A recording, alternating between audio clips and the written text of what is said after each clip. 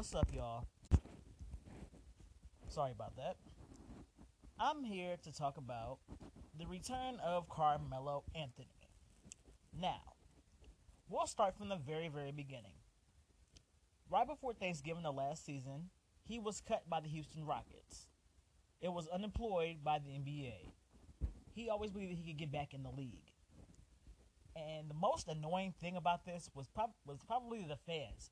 People were saying, "Oh, Melo deserves to be in the league, this and this and that." Well, now they can finally shut the hell up and thank Damian Lillard and the Blazers upper management for giving Melo another outlet, another chance to be in the NBA. Because me personally, I never had any issues with Carmelo before, after, or during his absence.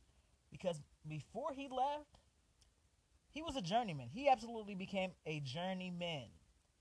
I think that he got out of the league the first time because of his ego. He still wanted to be the guy on the team. He didn't want to diminish his role in any other way. He had to be the forefront of a franchise. You had to get the ball to him, let him do this and let him do that.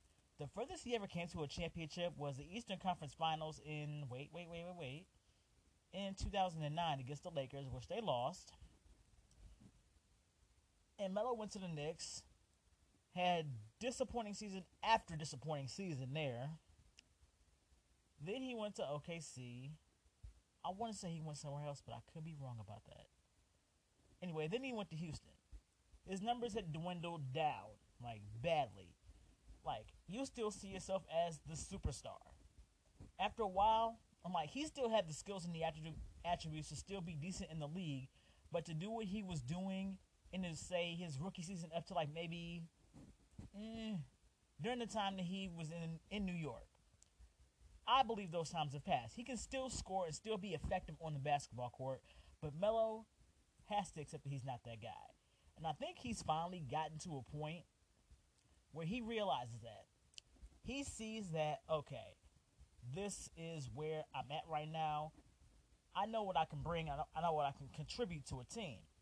So rather than think that I'm the greatest thing since sliced bread, instead of trying to be the cornerstone of a franchise so much, I should conform to how they would want me to play. And when it's time to take over, you take over.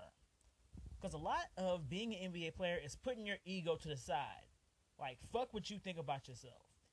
If you're on an NBA team, you have to conform to how the team wants you to play. Know your role on the team and execute that role in the best way you can without overcrowding people and stepping on toes. And that's a problem a lot of guys have in the NBA today. But he's averaging 15 points right now within the 6 games he's been back in the league. And the biggest game he had this year was against Chicago. And like I said, it's all big ups to Melo. I'm absolutely happy that he's back in the NBA. And the people that said so much about Melo being out of the league, you can be quiet now because guess what? He's back. That's where I'm going to leave this, and you guys have a good day.